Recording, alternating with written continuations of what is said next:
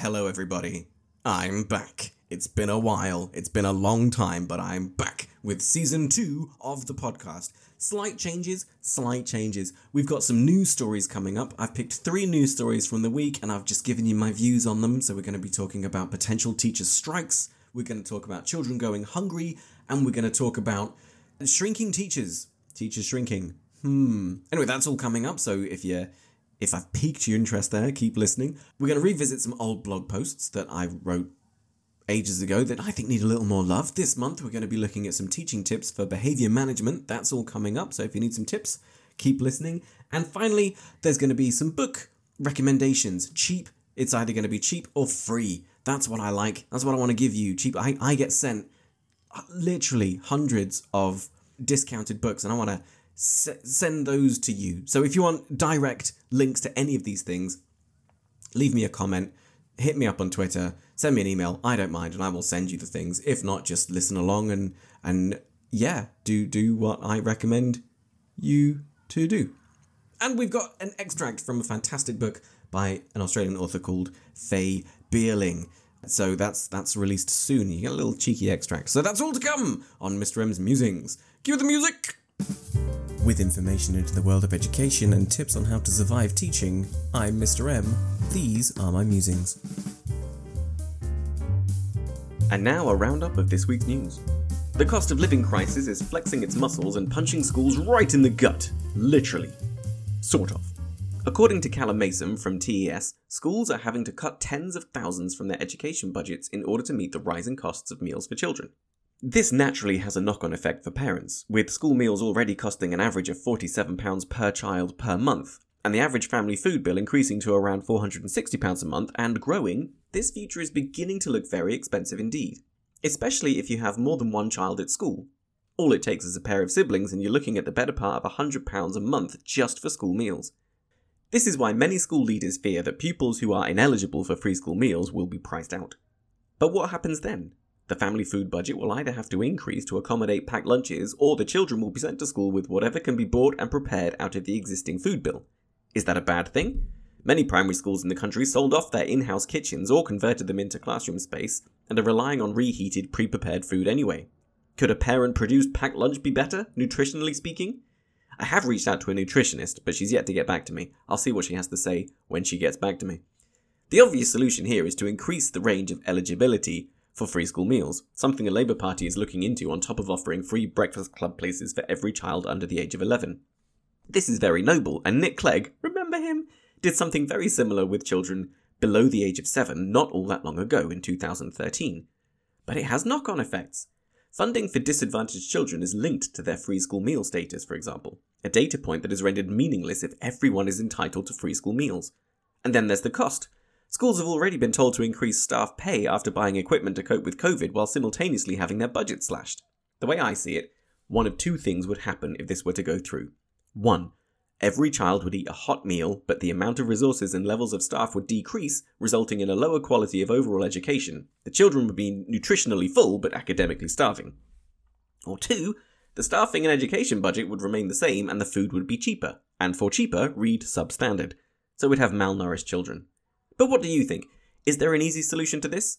No one could have predicted a global pandemic followed by a war resulting in a cost of living crisis that looks like it will rival the 70s. So I'm told, I wasn't alive back then.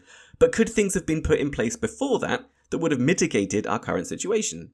Are things as bad as they seem? Do children really need to eat all that much during the day?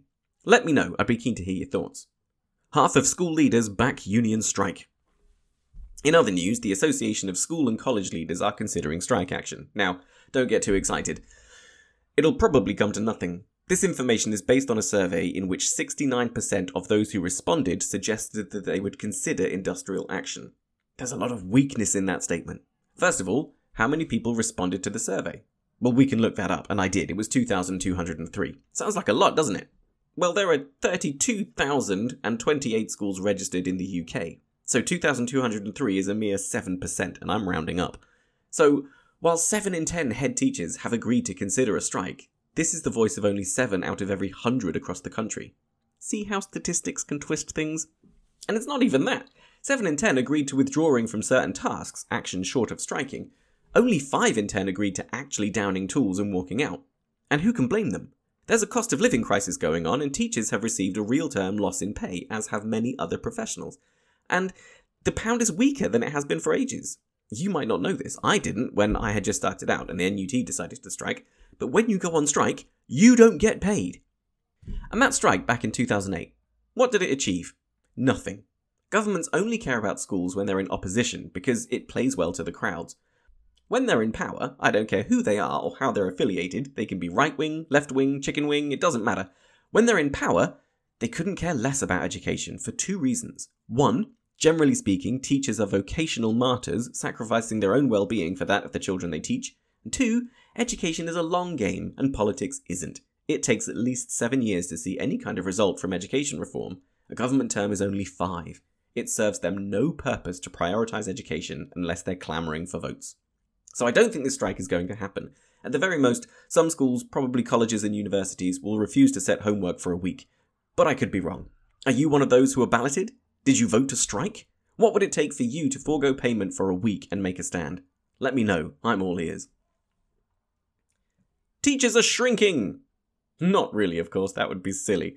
No, it's the pool of potential teachers that is shrinking, and not just here in the UK. In America, the number of students completing a teacher training course has fallen by 29% over the past 10 years.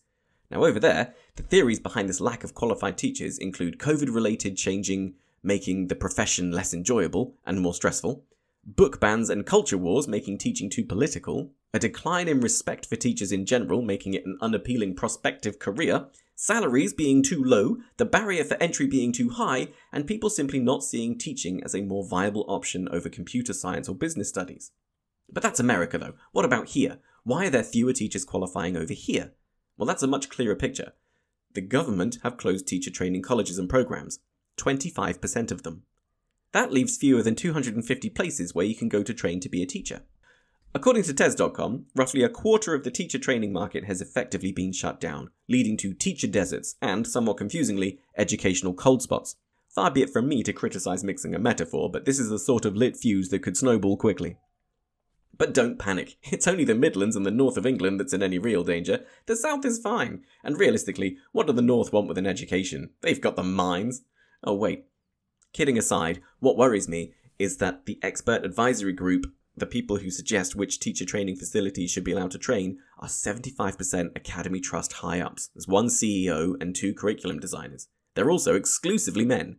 It just feels icky. I'm sure this recent cull of teacher training facilities has been conducted with nothing but the benefit of the children in mind. I'm sure it's got nothing to do with pushing the government's agenda for every school to be a CEO-controlled, massive multi-academy trust, where education is second only to the mighty pound. No, it wouldn't be that, would it? It's bound to be about levelling up. Well, that's it for the news roundup. If you know a story that I've missed, let me know. If you think I've got the wrong end of the stick about any of these issues, let me know. If you like this new approach, sort of a news digest, let me know. Basically, speak to me, please. It gets lonely in this booth. Anyway, that's the news. I've been Mr. M. Right, Series 2. Another thing I'm keen to do for Series 2 is to bring back old blog posts that I think aren't getting enough love. So, with that in mind, we're going to go all the way back to something I wrote on the 18th of July 2019, the before times. This blog post has been read a bit, 348 views, but I think it deserves more than that. It deserves more. The blog post in question is called Tips for Teaching for Next September. I wasn't very good at writing titles back then. And it's from 2019. Did I say that? I'm editing, I'm re-recording. I may have said that already. Anyway, 2019, tips for teachers for next September. And it's a list of behaviour management strategies, which obviously are going to be great whenever. It's good to have different behaviour management strategies because one can get a bit stale. Obviously, if you've got one that works all the time without fail, go with it. But it's nice to mix it up a little bit sometimes. So I'll go through the list of what I've described, and then I will hit upon 2 that I think are particularly useful. I've used all of these. I know they work. Some of them I like more than others, but they've all worked for me. So first of all, we have call and respond. Then we have writing positive names on the board. Only positive, never negative. Using points. Showing, not telling. Things like how to be quiet. Using a behaviour chart. Now, I cannot recommend a behaviour chart enough. Make sure it's not just about negative behaviour. You have to display the positive behaviour as well. That one I would read out. but it's very long. Go back to the blog, just do a search on mrmsmusings.com for behavior strategies or tips for September. It'll come up. Email me and I will send you the behavior chart that I use. It's amazing. The kids love it. I love it. My TAs have all loved it, and it's really controlled behavior. So yeah, I'll give you that for free. It's fine. Using mascots is very good. Checking for understanding, that's very good. We've got being positive and confident and consistent, and then we've got the two that I'm going to read out to you. We've got the first one is magician's choices. Now, children love to feel like they've contributed to a lesson in some way. After all, it's their classroom, their learning experience, and you are their teacher. So it's only fair that they have some say in what goes on. With this in mind, then, it can be beneficial for you to ask what they would like to explore next. Then give them a choice of two things, both of which you intend to cover anyway. And this is known as a magician's choice because it comes from card tricks that involve the illusion of choice. And that's what you're going to create for these children. The illusion of choice, the illusion of control. Let's take a maths lesson, for example. Let's say you've just finished a unit on addition and subtraction. Now, you know that following this, you're going to teach multiplication and division, and you've planned for multiplication. That's what you've planned. You've got that sorted already, and that's great. But you're going to say to the children, right, kids, what do you want to learn next? Multiplication or division? Now, you know you're going to teach multiplication. That doesn't matter. That's not going to change. You want to give them the illusion of choice. So they choose, and democratically, let's say that the fates are not on your side, and the children say, we want to learn about division. That's fine. It's a magician's choice. They haven't actually had choice. They've had the illusion of choice. So you say to them, okay, great. I want to teach division as well. So what we're going to do is we're going to keep that for next time. So we've got something to look forward to. And we'll get rid of multiplication from next week. Great stuff. You're still teaching what you intended to teach, but now the children think that they have influenced your decision. Everybody's happy. Now, what if they turn around and say, actually, we would like to learn about multiplication? Well, brilliant. You just agree with them. Say, yeah, so do I. Great. Okay, fine. The one that I want to teach next, that's what we're going to teach next because that's your choice. That's what we're going to do. So that's a magician's choice. It really does work. It sounds quite obvious and easy to see through, but it works. And it doesn't just work on children either. It works on adults as well. Give them a choice of two things, and the one, if they choose the one you don't want, that's the one you're going to remove. It's so simple. By the way, a little thing about choices and psychology of choice. The thing that if you want to influence people to choose a particular thing, put that particular thing at the end of the list of choices. For some reason, that's usually the one that gets chosen. So that's a magician's choice. I use that a lot, and it's really, really helpful. The next one, I love this. I got this from an inset day, one of those fantastic inset days where I had to go to a different school. And I think it was lots of different schools, and we went to like this beautiful theatre thing. But anyway, it was run by this amazing person. I can't remember their name. But he demonstrated this without even introducing it. And it's clap once if you can hear me. Clap twice if you're listening. Clap 3 times if you're ready. Now, I hate clapping a rhythm. I can't stand that. Clap, clap, clap, clap, clap. Hate it. Hate it, hate it, hate it. It's on the list, but I hate it. This is different. This is different. And it makes you look like the child whisperer if you're out on a trip. So what, you just stand there in front of the class or on the train or on the bus or wherever you are, and you say nice and calmly, you don't raise your voice, you say nice and calmly, year 6, year 4, whoever you are, children, clap once if you can hear me. And people will clap. Not the entire class, no, maybe 6 or 7 of them, they will clap. But their clap alerts the others. And then you say, clap twice if you're listening. And then pretty much the rest of the class will clap twice because the ones that weren't listening, first of all, have been alerted by the clap of the ones who were listening. And then finally, you bring it on home by saying, clap 3 times if you're ready. Everybody claps 3 times. You haven't had to raise your voice. It is absolutely amazing. It works in assemblies really, really well, and you look so calm and collected. Like I said, it works on public transport. I've used it in the zoo. In the zoo. All right, I had my class and another class. What, not even from my school. Clap once if you can hear me. Clap. Clap twice if you're listening. Kids from different schools clapped. It was brilliant. I love it. And I give that to you. So yeah, some tips for teachers for next September, all the way back in June. Let me make sure I'm not lying to you. I'm sure it was June. Where are we? Come on. Where's it gone? I can't even find it. All the way back to June. So here we go. Yeah, July. I was lying to you. 18th of July, 2019. Go to mrmsmusings.com, the blog post site, and just search for July 2019 or tips for teachers. It will come up. So that was the blog post that needs a little more love. It's on 348 at the moment. I'll be checking next week. Tell your friends, tell your enemies, tell the dog, I don't care. Get people to look at it. Something else I'm keen to do this series is call out some of the book deals that I get sent and I think you guys should know about. So I'll go through some of the children's books and then some of the adults' books, and then I've got a really nice treat coming up. So let's dive straight in with the children's book. Now, these are all ebook deals, so you'll need a Kindle or some sort of e-reader. If you've got an iPad, you can download the Kindle app for free. Amazon Kindles go on sale all the time. Black Friday is coming up soon, so they'll be even cheaper. I totally recommend it. So anyway, here we go. First up, we've got News and Nachos by Carly Winter. Reporter Tilly Bordeaux sets out to catch a killer when the owner of a local Mexican restaurant is murdered, and Tilly's best friend is named as the prime suspect. It's a tasty, cozy mystery, and it's yours for only 99 pence. Fantastic. Next up, we have My Tiny Pet Elephant by Jessica Daly and Gabby Correa. By Jessica and Gabby. What would life be like with a tiny pet elephant by your side? This playful picture book takes the little ones on an adorable adventure of the imagination, filled with vivid illustrations, fun animal facts, and interactive exercises. And hey, guess what? It was £8.63. For the next few days, it's free. Free. Fantastic stuff. Next up, we've got 3 books. 3 books for 99 pence. It used to be £9.99. That's like a 99% reduction. A lot of nines going on.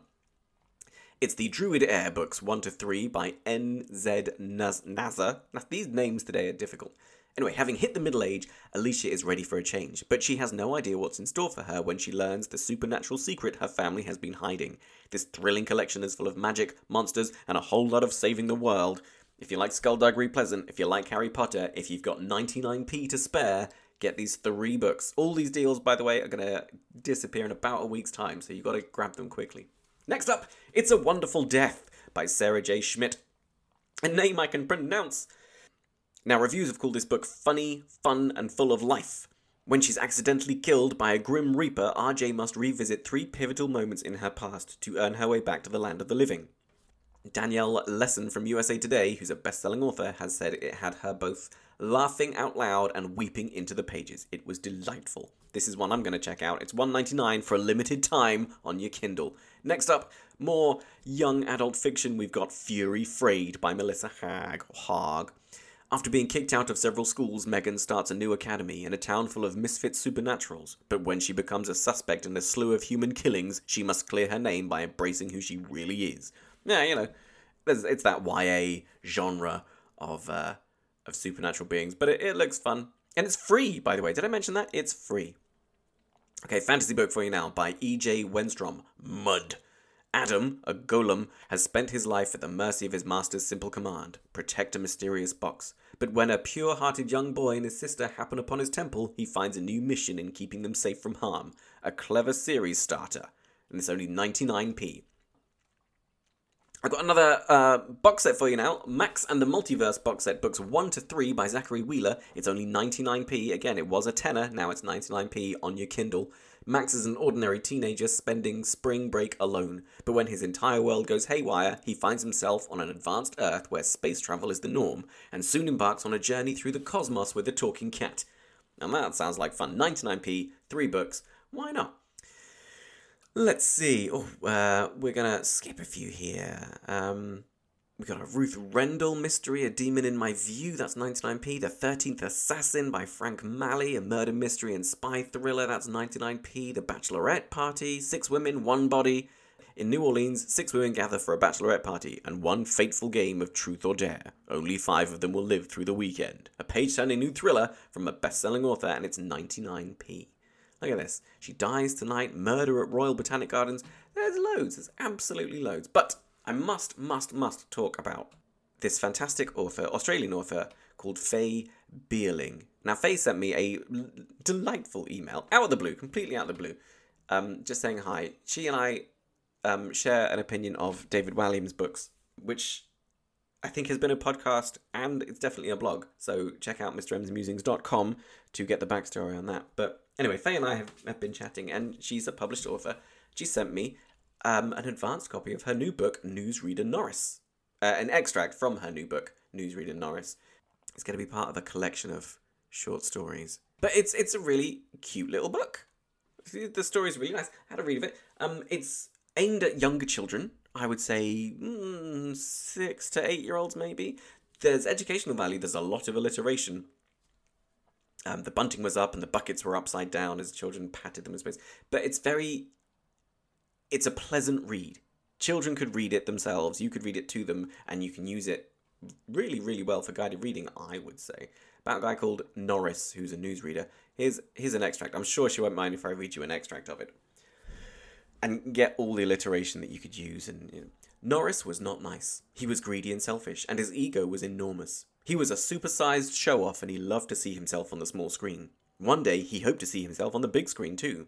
Off-screen, the people loved him. He was popular with the public, and they called him Nice Norris, the #1 newsreader. But back in Studio 7, Nice Norris was not nice. He was known as Not Nice Norris, the newsreader, who stole stories from his roving reporters and read them out on television, passing them off as his own. He had even won awards for other people's writing. That's not what I've never won awards. I'm just reading other people's writing. So, Newsreader Norris, it's a really fun little story. The chapters aren't huge, so they'll be great for bedtime reading if you wanted to give it to a wee one at home.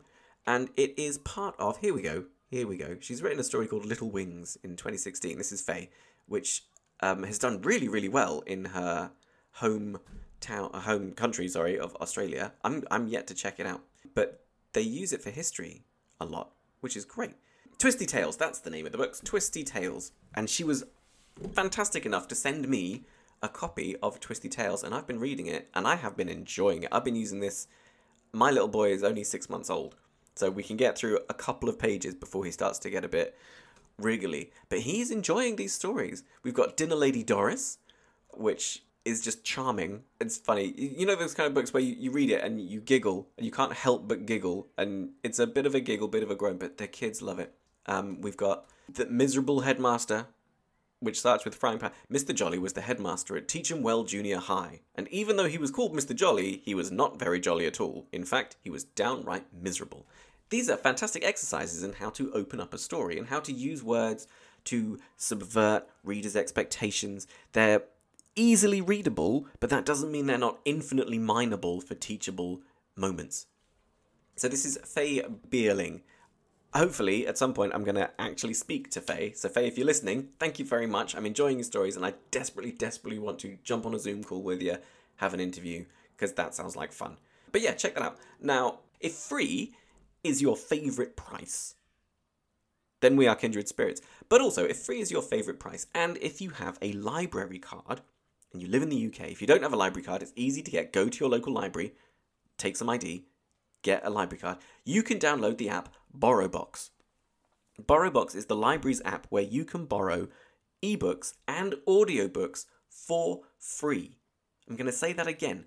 Free. It will cost you nothing but a couple of clicks. I've been using it recently with my 6-month-old. They've got lots of books, audiobooks for very, very young children, like narrated, but like Guess How Much I Love You, that kind of thing. They've got nursery rhymes. And while I've been playing with him downstairs, we've been having that on in the background, just so he can hear somebody else's voice, get him used to, a little bit of busyness in the room. But he's been really enjoying it. And so have I. I heard a fantastic story about a Russian bear in the woods pretending to eat. Anyway, I don't want to give the game away. I don't think he's intentionally Russian. I think the person just read it as Russian. But it's a fun thing. And it was completely free. So if you want to read a book like Midnight Sun, the Twilight alternate, it's from the vampire's point of view. I wanted to read that because I was curious, but I didn't want to read it. So I listened to it on the audiobook. I didn't want to pay 30 quid for it or take out an Audible subscription. So I used BorrowBox and I got it for free. It took me a week at 1.5 speed, but I got through the whole book. I did the same with Moby Dick because I figured that was a book I should have read, but I didn't want to sit down and read it, so I had it read to me for free. BorrowBox. It's available on Android, iOS. Download it, check it out, it's fantastic. Not only that, if you're more of a magazine kind of person, through BorrowBox and your library card, you can sign up for Press Reader, which is another fantastic free app. And through the library, you can get newspapers from all around the world. Now, you won't get them on the day of release. You will have to wait, so you'll be a day behind the news. But honestly, it's free. Do you mind? Not only newspapers, though, from all around the world. We're talking Wall Street Journal all the way up to the Sun, or down to the Sun, I suppose. But you can also get magazines. Magazines for free. Things like T3 and Total Film and like Woman's Own and Us Weekly for free. For free, people. So definitely get yourself a library card. Check out BorrowBox. Check out Press Reader if you're interested in books at all. And also check out F.R. Beerling's books if you have children or you are working in maybe lower Key Stage 2 or Key Stage 1. That brings us to the end of this month's somewhat rambling book review. And also to the end of this month's podcast.